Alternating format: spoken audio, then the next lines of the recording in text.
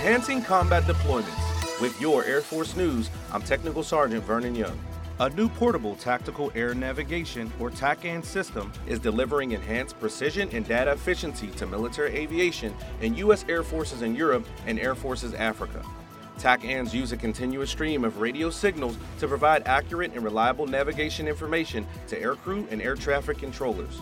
The upgraded system is expected to revolutionize agile combat employments by reducing setup and configuration time down from hours to minutes compared to previous systems, and is designed to withstand harsh and challenging environments. Chief Master Sergeant Daniel Carter, 1st Combat Communications Squadron Flight Chief, says what sets the new system apart is the capacity to deliver precise distance information to more than 200 aircraft at once and streamlines communication among multiple units.